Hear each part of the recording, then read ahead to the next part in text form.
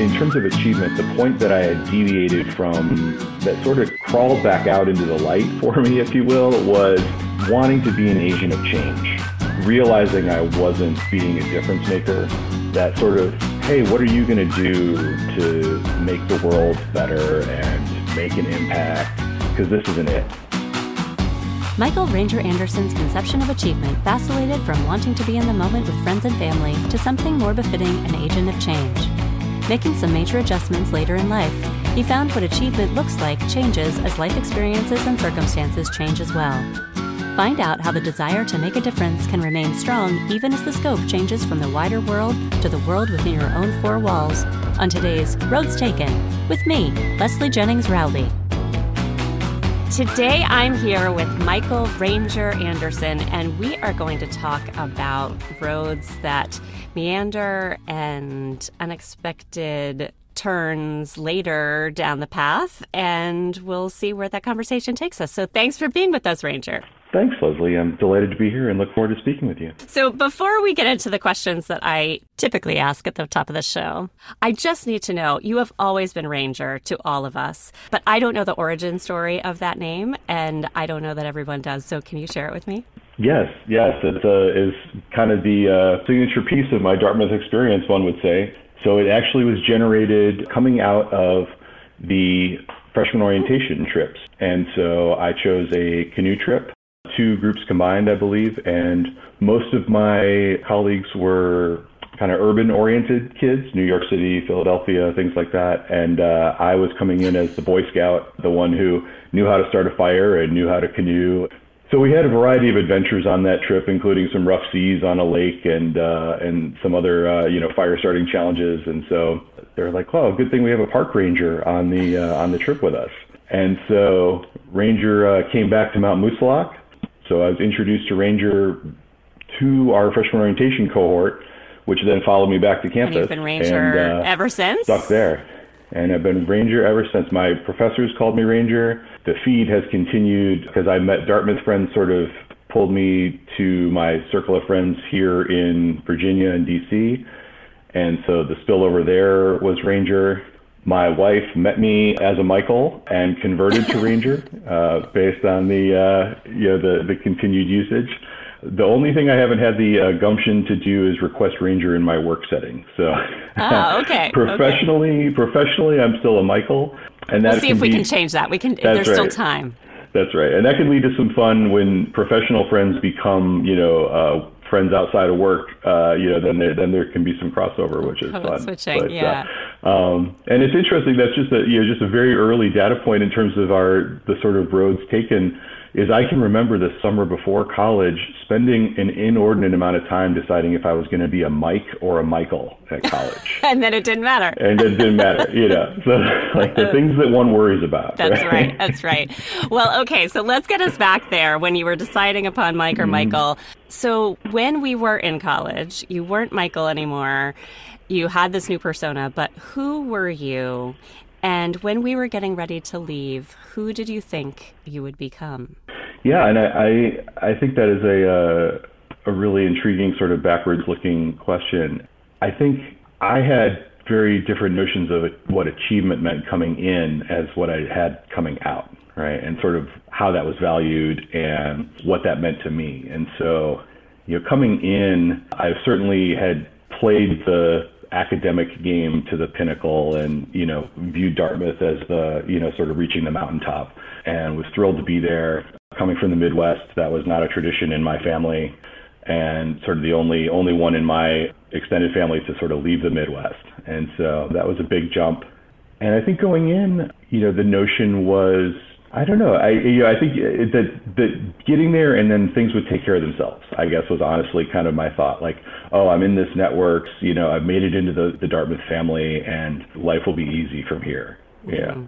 I think I had kind of tapped out on sort of academic focus, having worked so hard to get there and found that difficult to continue, and honestly realized some of the other things that I had sacrificed to get there, in terms of making time for social outings and making time for, late night bowl sessions with friends and, exploring different activities and, time out in the world.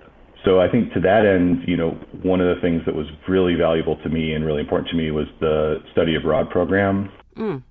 And I did participate in 2 programs there. So I did the language study in Germany my sophomore fall, so the earliest one could go. Wow. I went. And then again, junior spring, I did the geography program to the Czech Republic, which was my major. And that was really, to me, sort of one of the value things about Dartmouth, and getting that breadth of world exposure and opportunity to travel and widening my lens. I think the thing that I've always valued is being curious about the world and being curious about what's going on around me and wanting to learn more. I always get a little bit bored once I become an expert in something. Once it's rote, once it's fully mastered, I look for a different way to do it. When I was walking to work, I was one of those that I wouldn't take the same route, kind of mix things up and just want to see different streets. And just routine, I find, can be a bit of a drudgery. So that was part of the, sort of finding my way at Dartmouth. And when I got to the end, as we were, sort of culminating the experience, I was really struggling with not knowing what was next. So I didn't have a vision or a goal or this is where I meant to be next. And my mentors and professors were looking to set me up in grad school as sort of a next thing, and I didn't feel like I could give that an honest go. Yeah, you'd kind of been the expert, at least on some level, and then why keep doing it? Yeah, and not knowing if that was going to be the career or not. And so I really left Dartmouth without knowing what was next, and relocated to Boston. And really, the first couple of years out was really more of that work to live mentality of, taking sort of local jobs that would, pay my rent and give me evenings free and weekends free, and spending that time. And so that was the first couple of years out were really a little aimless for me, to be honest. And having done that for a couple of years, I did come to the realization that I did need a purpose. I did need a focus. And that, working 40 hours a week at something you don't care about is still a long time to be doing something you don't care about. Yeah. And so I actually did pack up and came back to Chicago and kind of hit the reset at home. Had that cringy moment of being a boomerang kid and saying, "Hey, Mom and Dad, I'd like to move back home and figure this out." And they were welcoming of me, thankfully. And so I had that reset. Sort of that drive home, packing up the car and saying, all right, we need to take another run at this. Yeah. So, I mean, you had said that really when we started college and then when you left college, you had a different sense of achievement. So how had that changed, actually? What was the achievement as we left? Because it still wasn't goal-oriented, like, I know where this is going, but I'm sure it had changed. How could you characterize that? Yeah.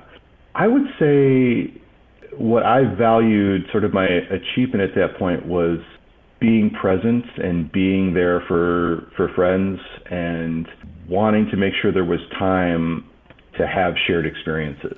That actually is interesting because that squares with a couple of meandering years in Boston where you're working to live and having those nights and weekends to do all of those shared experiences kinds of things. And then, are you putting yourself on a path away from that kind of achievement? I think it became, I guess, wanting the both and of it. Yeah. Right. Yeah. And so I've proven to myself, or that I've put the time into, having these great dinners out, or late night gaming sessions, or what have you. In terms of achievement, the point that I had deviated from, that sort of crawled back out into the light for me, if you will, was wanting to be an agent of change, realizing I wasn't being a difference maker in any way. That sort of, hey, what are you going to do to make the world better and make an impact? Because this isn't it. Yeah. And that was something that I think had been in my line of sight coming into Dartmouth, and something that I had kind of put aside as, well, it'll come. Okay. So what was the road from Chicago the second time to that impact? What did that look like? Yeah. Again, hitting the reset button, I tend to jump into things pretty whole hog. And so really tried to come at it with a very open lens. And I can remember the What Color is Your Parachute book as sort of a launch point, and really doing these various exercises and looking at career resources about how does one know where they're supposed to be and what they're supposed to do. And so I did some career counseling. I did some, like I said, reading and exercises. And at one point, both my parents were public high school teachers. And so that's part of kind of maybe where my service interest comes from. And so at one point I did substitute teaching when I was home to be like, well, maybe this is in my blood. You know, it was not. That was not. And so funnily enough, after having gone through all the process parts, I came back to deciding that where I wanted to be was in urban planning, which is essentially an offshoot of the geography major that I had started with at Dartmouth. So I pursued some entry-level work in municipal planning in the suburbs of Chicago in Illinois. And that led to then pursuing a master's degree in urban planning and public policy at University of Illinois at Chicago, UIC. And that was sort of the real action point. And then once I had completed the master's degree while working, it became clear to me that the challenges that we were facing at the municipal level were often driven by federal policy, and sort of our hands were tied in a lot of respects about what we could accomplish at the municipal level. And the municipal level where I was a lot of very small ball variants to put a third car garage on your house, or, you know, sort of aesthetic things. And I was more interested in sort of the, you know, citywide, you know, kind of infrastructure. Yeah, mobility and stuff. Yeah. So I ended up deciding that I needed to come out to DC and applied for the Presidential Management Fellowship program. And that was what got me out to DC. You know, my family didn't have a history out here. We didn't have any federal service sort of in our family history. So this was all brand new. And when I came out here in 2004, I knew two people. I knew a Dartmouth alum that was a dear friend of mine, and we had kept in touch. And I knew a person from my childhood. Those were my two touch points when I moved out here in 2004 and took a job with the Department of Commerce, overseeing part of the team that was responsible for oversight of the Census Bureau. And I was hired because I understood how to use demographic data as a planner and the value of demographic data. And they also collect economic data. And so I was hired based on my knowledge of sort of their products and services. I would say that's like a geography department success story. Or you just trotted out as like, you can do things with geography. Yeah. So I was like, all right, this makes sense. You know, it's a little tangential, but it's a good space. And I was really focused in the kind of the budget side of things and helping them. So my first big project was helping them get ready for the 2010 decennial census, and that required a lot of oversight and a lot of sort of deep dives, you know, building up an operation that they like to tout as the largest peacetime mobilization of federal workers, right? Is the, you know, in terms of the hundreds of thousands of people that are brought on board to complete that. So 2004 was the jump out to DC, and next year will be 20 years for me out here. Wow. And that was under that management fellowship, but then like full time, did you stay in commerce? I did. And so the advantage of my landing spot was I found out quickly that commerce is kind of an interesting beast in that it's a cabinet level agency and one of the original, you know, kind of early federal services, but it's really kind of a holding company for about 12 different bureaus. And so that includes, the biggest one is the National Oceanic and Atmospheric Administration, NOAA. Census is another big one. Patent and Trademark Office is another big one. And then it goes down to sort of smaller bureaus, International Trade Administration, which is where I'm at now, and then Economic Development Administration. You know, so there's a slew of things that are there. And so my job was sort of at the department level above those bureaus. And so in the course of my time, I had served as sort of the budget liaison for all of those bureaus. And so back to my earlier point about getting a little bored if I'm doing the same thing, this kept me entertained because I was learning new topics and becoming a subject matter expert on a variety of things as they needed me to focus on different bureaus depending on, sort of what the needs were. Yeah. And so understanding, sort of the patent cycle versus understanding, how NOAA goes about funding their next satellite versus, understanding the Census Bureau. Those are all very different touch points. I love the kind of vantage of soup to nuts, everything. And then does that mean you at some point find, ooh, this is actually really quite interesting?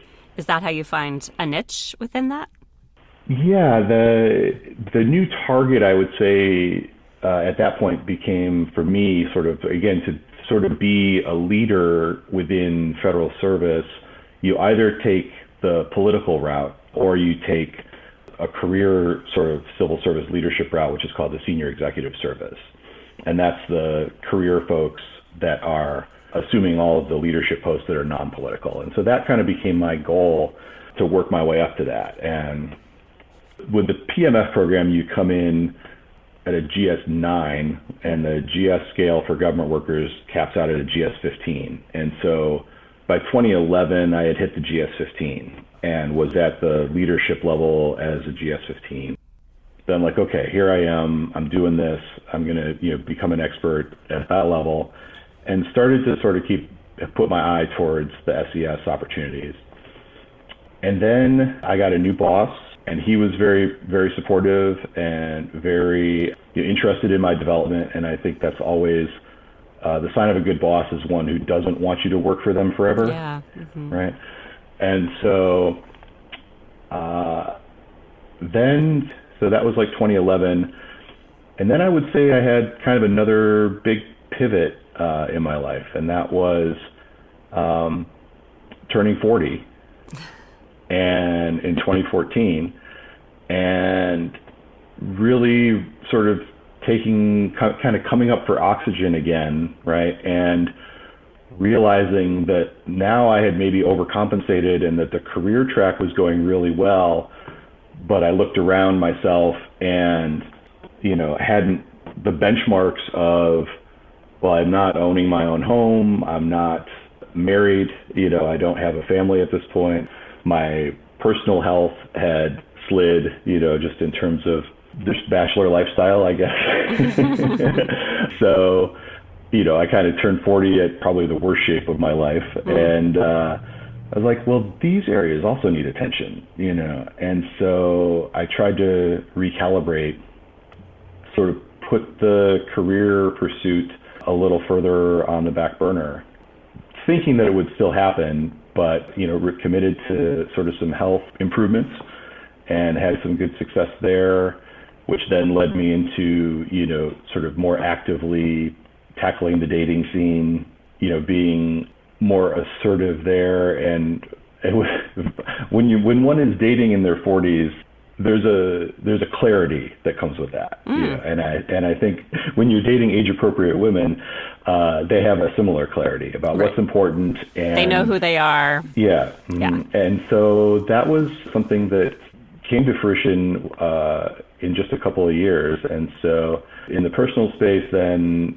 I think I first met my wife in 2015 in kind of a friendship circles area. And then we have an internal joke where she says she dated me for a year before I started dating her.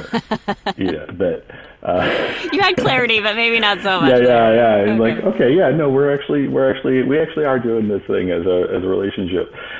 So then, and again, just in terms of the later in life clarity, we just knew we wanted to be together and knew the clock was ticking on a family. And so started in earnest to build a family. And that was a process that took a lot of science and a lot of help. Mm-hmm. And so we ended up, after struggling through several IVF cycles, we ended up with a donor egg, and my wife carried that successfully. And so we were pregnant in 2019 and got married in November of 2019, and then had our baby boy in March of 2020. Aww. Oh. Yes. Yeah. There you go. Okay. There you go. Were you there for the birth, or was this in the period where you couldn't be there? No, so he is literally at the start of the process. So his birthday is March 11th, 2020. Oh, just under the wire. And so the world was going crazy. The hospital was making rules up, then changing them by the hour. So I got in. Her family got there. My family flew in. My mom and dad flew in from Chicago, and they were able to see me, and they were able to see her. But he was born 2 weeks early and had some challenges, and so started out life in the NICU. And they would not allow anybody else into the NICU except for me. And so my folks flew out and didn't get to see their grandson. And then we quickly put them on a plane, say, hey, the world is locking down. You don't want to be stuck in DC. Like, you need to get home. So that was a big change. And again, just in terms of expectations versus reality, right, is sort of one of our themes here. Is Megan and I had said, we're doing this kind of at the tail end of all of our friends and family, right? Everyone else is going to be eager to have a baby around, and it's a novelty again for them. And we had this whole it takes a village approach, right? And everybody's going to be so happy to help out. And we have this child and are in a total bubble. No one is around, and it's just the three of us in a 1-bedroom condo in DC, locked down. And so Matthew was in the NICU for 18 days, and we were coming and going from there, and came home, and I was able to take paternity leave. And in some respects, I think it was helpful from the pandemic, because we were just laser focused on him, and the world had its craziness, and it was very motivating to be like, well, our responsibility is this life that's in our house. And so family was very supportive about respecting the decisions we were making about isolation, and we became well versed in our regular Zoom calls to share. But it was a hard process. Some of the memories that we'll be sharing with him is meeting Megan's family in a parking lot in Target and letting them look at him through the windows of the car door, doing a first birthday on Zoom with nobody around, and doing first Christmas on Zoom with nobody around. Those were some hard trade-offs. Yeah. But as you said, like, the expectation and the reality, like, we throw these first year parties, they don't remember them. I mean, what? So yes, it'll be interesting stories that he'll get to tell and hear and probably think he remembers because you've told them so many times. But it might have been just a different wacky if we hadn't had the pandemic. So yeah, exactly. Yeah. What an adventure, though. It was an adventure. And, we had this vision of being urban parents. We're going to be the parents that take our stroller down to the mall and, spend our afternoons walking Smithsonian museums. And nope, none of that's available. Sorry. Well, the mall part, right? Yeah, the mall part. That's right. The outdoor part was okay. The parks were good. But we did decide we needed to get out to the suburbs, so took the plunge into homeownership in 2021 from the condo. And so now I'm out in Fairfax County, Virginia. My wife and I have both been maintaining kind of the remote work. I have a hybrid where I go into the office 1 day a week, basically. That's been good. And that's part of, again, in terms of what does achievement look like, just to circle back to that, I had to really sort of put my money where my mouth was on that just the last couple of weeks. The SES that I report to had left over the summer in July, and so that position has been available, and they've been filling it with various acting folks. And I had to really sit down and think about, am I going to apply for this SES position that has been on my radar, has been sort of a life goal? And at the end of the day, the answer was no. I wasn't willing to jump back into the office kind of that multiple days a week, to be on call late at night. Being with the International Trade Administration, we have a global footprint, and this is an operations support role. And so there are problems that crop up, around the world. And so it was very challenging for me to sort of put into practice that sort of, am I prioritizing my family, or am I prioritizing my career? And at this stage, the family was the right call, and being home for, dinner at 5:30 is so important to me at this stage because we worked so hard to get here. Yeah. And having that big goal out there, you just now have a new set of life goals. So I think it's really interesting that you had these markers of achievement that might not have come in the right order, as society has told us they're supposed to be, but you've checked them all off.